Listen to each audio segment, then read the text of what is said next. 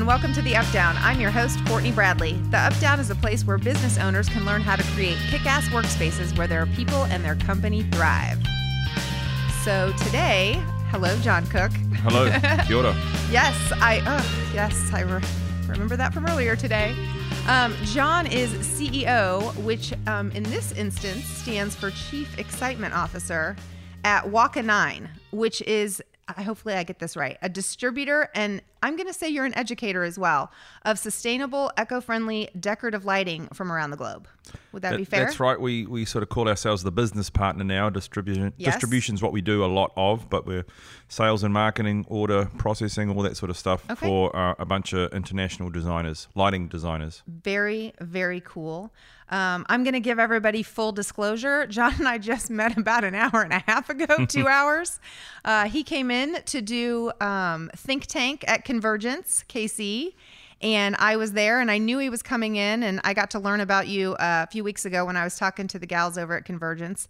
And the more I heard about you, the more I'm like, I think this guy needs to be on the podcast. So thank you very much for doing this while you're in town. Right. Here I am. It's good. Awesome. So why don't you give us a little bit about your background, how you came to be CEO at wakaNINE, and then a bit about the company itself. Okay, so originally from New Zealand. Yes. And that's where the accent is from. And it's lovely, by the way. I came to America by looking at a book and picking University of Texas at Austin out of a book because I wanted to do an MBA. So I did that, 92, and worked for Deloitte Consulting for a while. Very good company, really good grounding in business and thinking and the like. And then I dabbled in some .com businesses in San Francisco where I was living. And along the way, I received gifts and bought things from New Zealand, interior design products, just for our own home. And people liked them and realized you couldn't get them here. So I was looking for a business to start and something that would connect New Zealand with the US, and just sort of fell into interior design, and it evolved and met this guy called David Trubridge, who, relatively is a very successful, relatively famous, cool guy from New Zealand, good designer, and started representing him in almost 10 years ago now. Okay. So that sort of ebbed and flowed. There was some ups and downs. There was some bankruptcy involved, and I think a few business people understand that too. Those are definitely learning lessons. 2008 was not very easy for many companies. Right. So we dusted off, David and I, and started again. 2009, I was his sort of sole exclusive representative in North America. So you're resilient. I like it. There we go. And that's where we created wakaNINE. And for about 8 years, we just represented David Trubridge. 3 years ago, we started taking on different lines, and we now represent 4 companies. So in addition to David, PLN Group, sort of like a Steelcase or Herman Miller of Asia Pacific. And then also a brand called Ango from Thailand, so very natural materials and silk cocoon and things. And then relatively recently, Stephen Pickus from South Africa. Okay, so those are our lines. That is awesome. Very global. I like it. Right. Tell us about the name, because I was on your website, of course, and so I'm like, I better learn something about this guy. So tell us about the name and how you got there. Right, so wakaNINE, waka means canoe in the Maori native New Zealand language, and nine is 9. So the folklore, legend, maybe fact, is that 8 canoes, 8 waka settled New Zealand. 8 different tribes settled in different parts of New Zealand, and mine's the 9th canoe leaving. And number 9 was my number in soccer, sort of the link guy in rugby. Number 9 is the halfback, sort of the guy, sort of like the quarterback, but the guy or girl that decides what to do with the ball, kick it, run it, pass it, what have you. So part of wakaNINE is about the strategy to how to distribute, how to launch, how to market product. So there's a bit to it, but ultimately, it's a bit of New Zealand, a bit of Texas, bit of US, which is part of the company as well. What'd you say earlier? You're a Texas Kiwi? Texa-Kiwi. Texa-Kiwi. Yeah, even the corporate color, if you would, of wakaNINE is burnt orange for Texas and black for New Zealand. That's exactly right. Oh, that's awesome. Okay, so today in your CEU, you were talking about well building standard and kind of your product's impacts in certain areas of that. So can you tell for listeners who don't know what well building is, could you give us a little bit of background on that? Right. So just full disclosure, I'm not an expert. I'm sort of self-taught, but there's some very good things out on the thing they call the internet. So you can do the Google and you can get Google. there. So I researched it. The well building standard, for all intents and purposes, is a construct, is a checklist, a guideline for designers and owners of spaces to look at and think about how they can design in features to their space to encourage health and wellness of the occupants. And so there's 10 different areas. Each area has 8 to 10 to 12 different sort of aspects of it. An example would be sound and making sure that spaces acoustically support the activities that you want in there. Some spaces will you want to be sort of, I wouldn't say noisy, but you know a little bit more resonant and open to acoustics, whereas others might be more quiet, you know, for reading or private for phone calls or HR conversations. Right. So there's a whole area of sound, and then there's light and water and air and movement. So the well building standard really looks to support health and wellness in a space, and our products, decorative fixtures and acoustic fixtures, impact that in different ways. There's some obvious ones. Acoustic fixtures help acoustics. Lights help illuminate the space. Movement's an interesting one. Part of the well standard is to encourage movement in the space.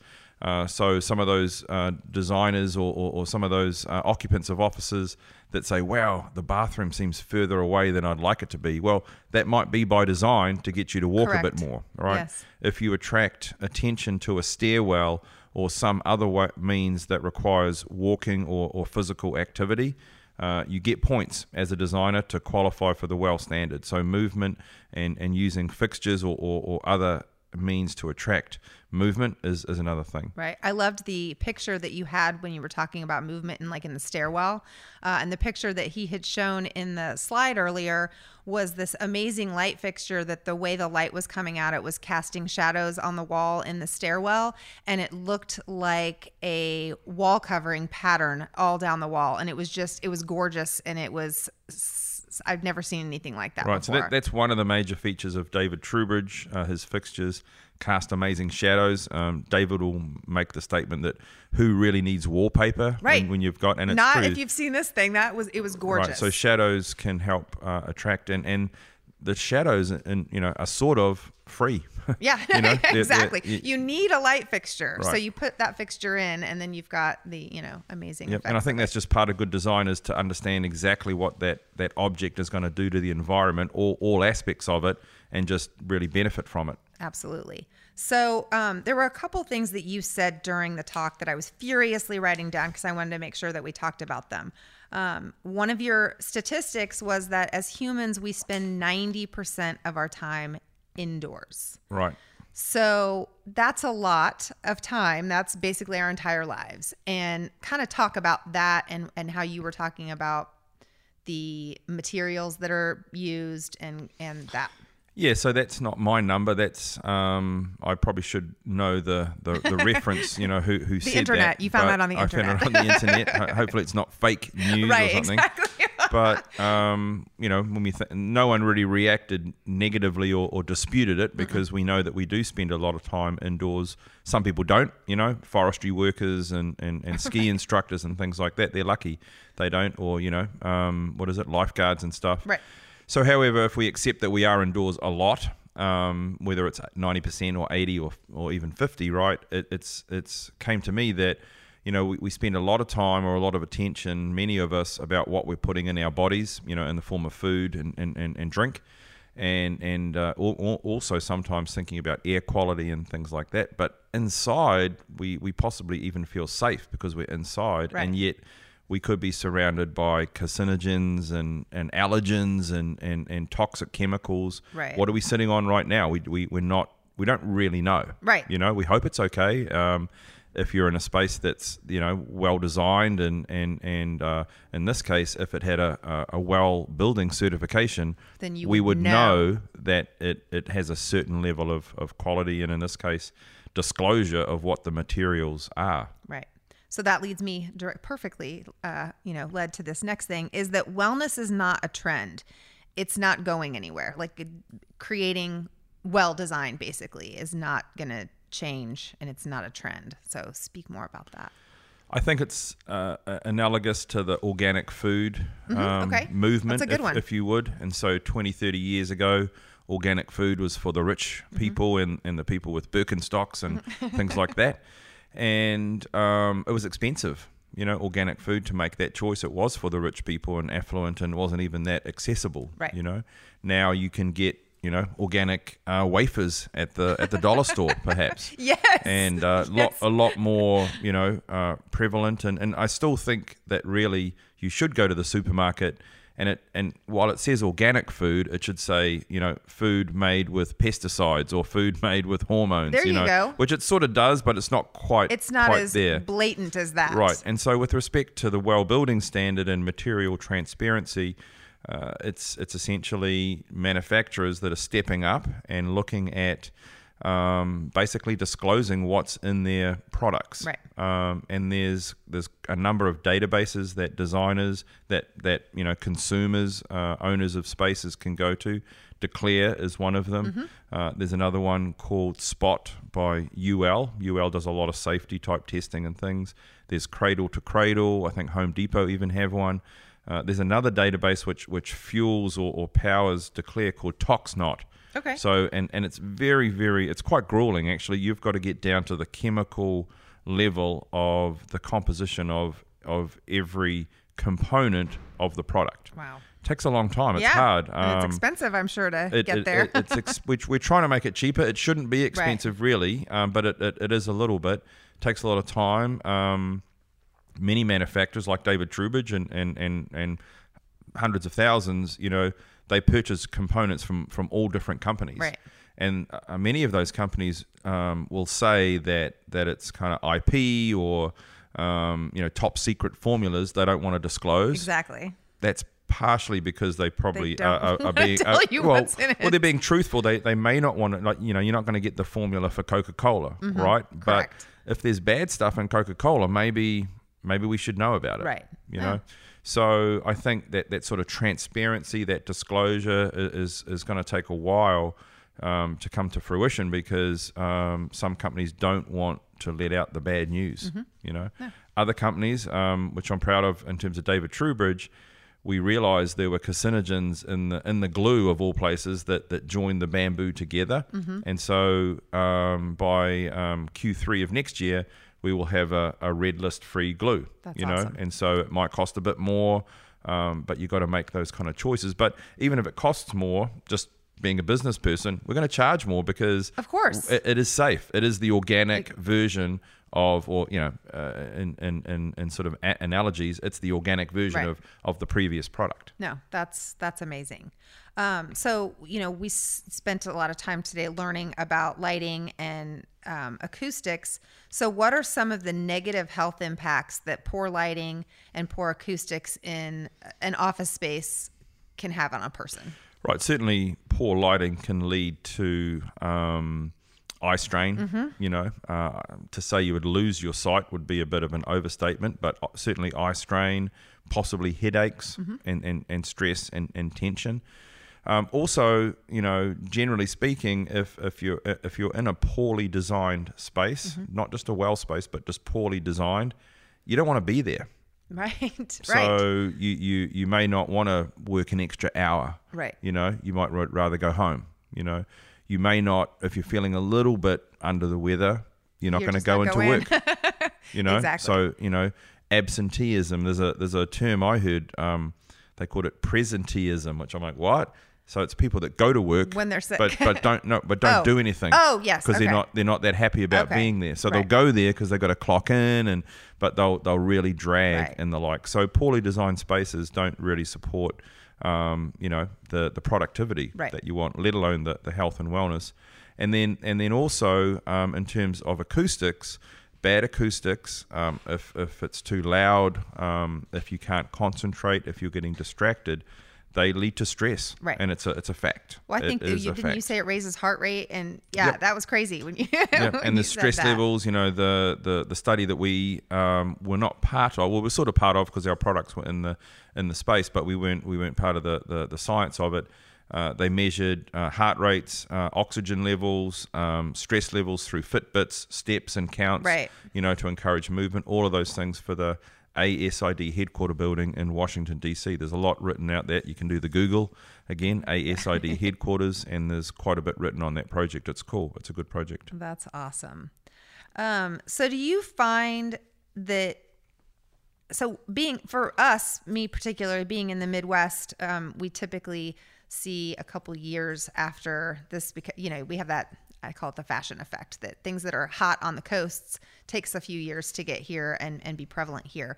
Do you see any, I don't want to say pushback, I just, again, kind of that people might see wellness as a trend, and that these things, are they really impactful? Are they not? Do you find any pushback from business owners, or even designers still? I mean, is there anyone that's really, I don't think there's pushback, because I think it's common sense that I agree. I totally agree. However, there'll be pushback on budgets. Yeah. I mean, one detail of lighting, which is very difficult, is electrical wiring. Perhaps even the wiring that's rigged up around here for our recording, it probably contains PVC. Mm-hmm. It's the best material in terms of function to cover wiring, but it's got toxic chemicals in it.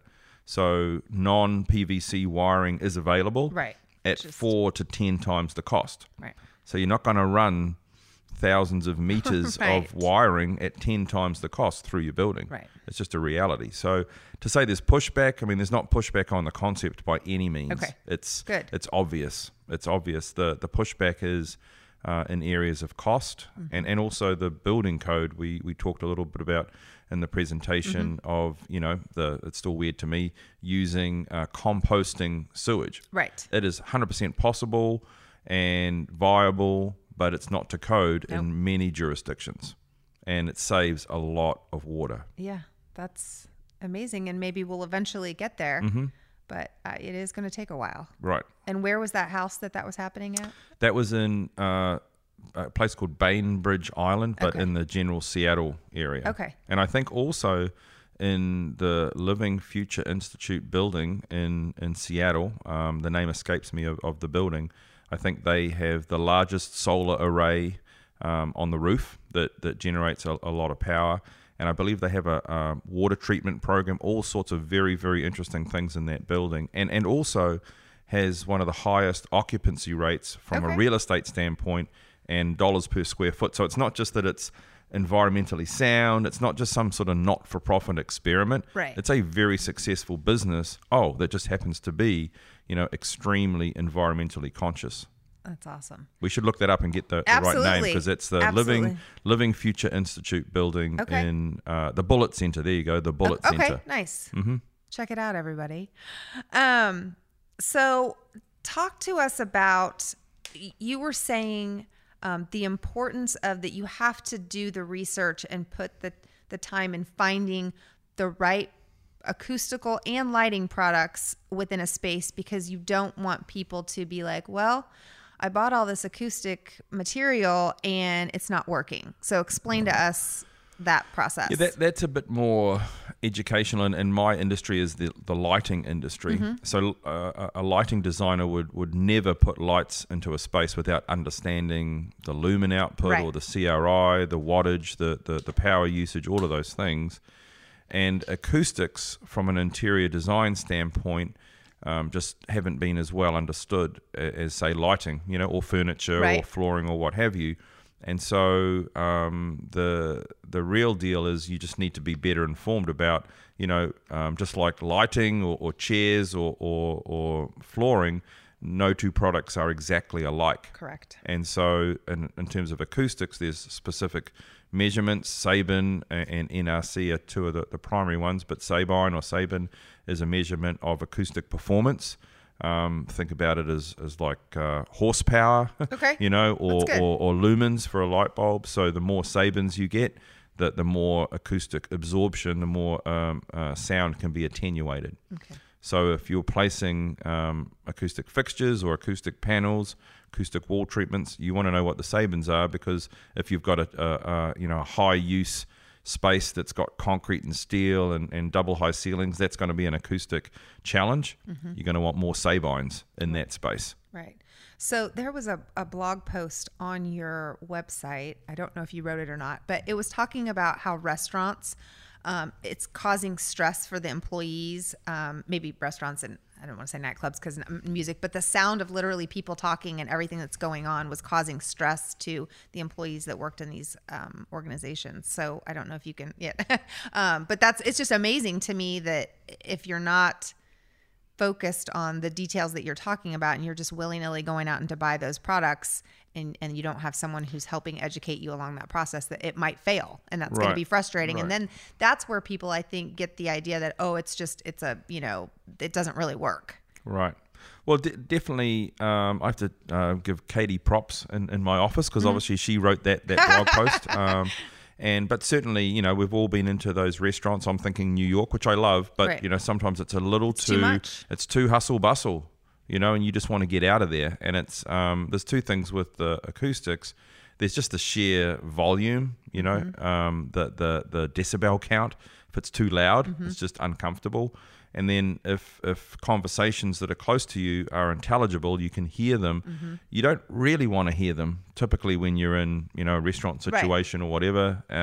If someone's voice, I'm sorry, but if someone's voice is a little bit high pitched or just drony and so it's bad enough if you can just sort of hear that frequency. But if you can really discern the words that they're saying, it's just a overall experience you don't want. But you also don't want the space to be silent when it's a hospitality, bar, because restaurant. then it's just awkward. And so then you feel weird in there. Yeah. So it's that sort of, you need the acoustics to be on a sort of conceptual dimmer or a mix, so that it's just the right amount of background noise, the right amount of decibels, so the energy level's good and you're having a good time. Right.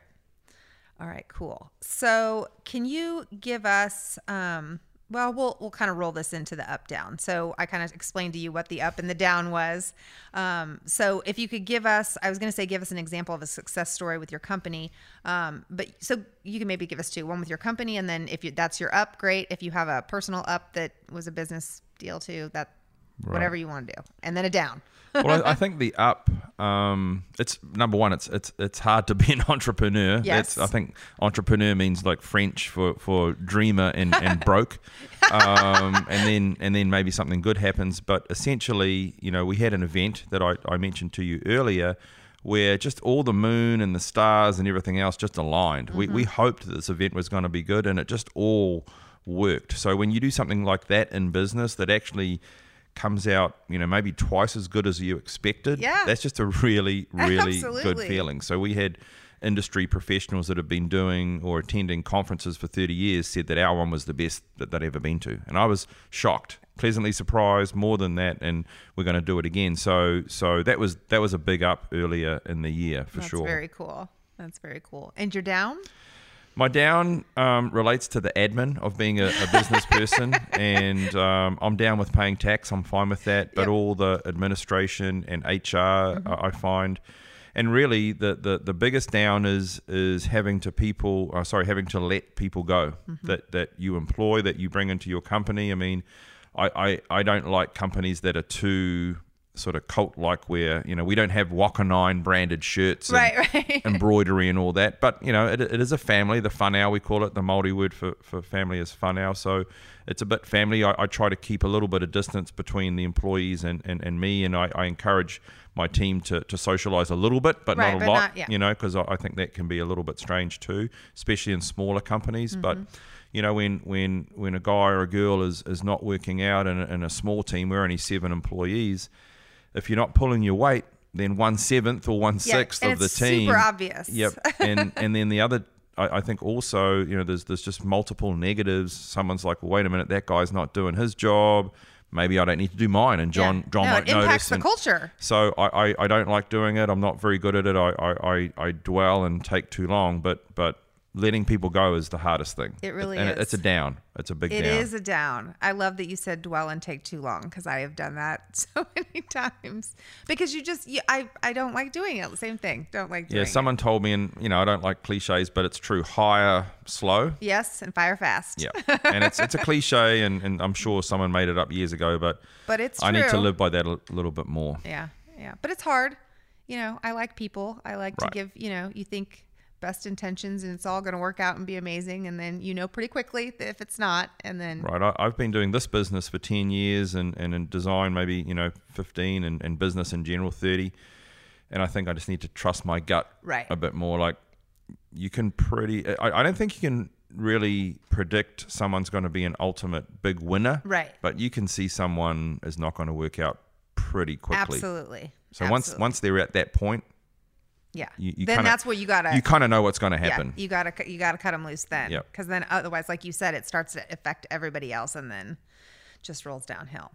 Okay, so is there anything I haven't asked you that you would like to share with listeners that you think is important? You haven't asked about my shoes. I have not asked about your shoes. What do you think about them? They are lovely.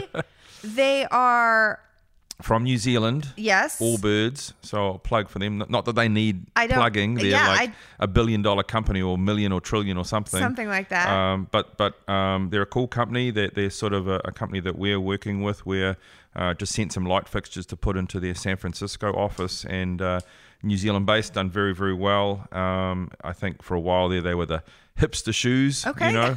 I got them because they're from New Zealand, and also these ones are burnt orange. I know, they're very New Zealand. Yes. They're plant-based materials. Apparently you can throw them in the washing machine. What? So just little plug for and they look really cool. This Yep. is when podcasts are not good because you can't see. And I like your socks. Yeah, I think I got those, I don't know, Boulder, Colorado or something. Trying to be young like my kids, but not really. That's awesome. How can people find you guys? wakaNINE, so WAKA, that's Waka, and then NINE.com. Okay. Right, and then locally in KC, Convergence, we work with them. So design firms looking for cool light fixtures should definitely check out the Convergence team. That's awesome. And where is your favorite place to go to for a cocktail in Kansas City? Oh, the Ship, without doubt. West Bottom's favorite. We love it. Well, John, thank you so much for coming on the show, and I really appreciate it, because this was really, you're just here yesterday and today. Yes, ma'am. Yep. Awesome. Well, thank you very much. All right, thank you.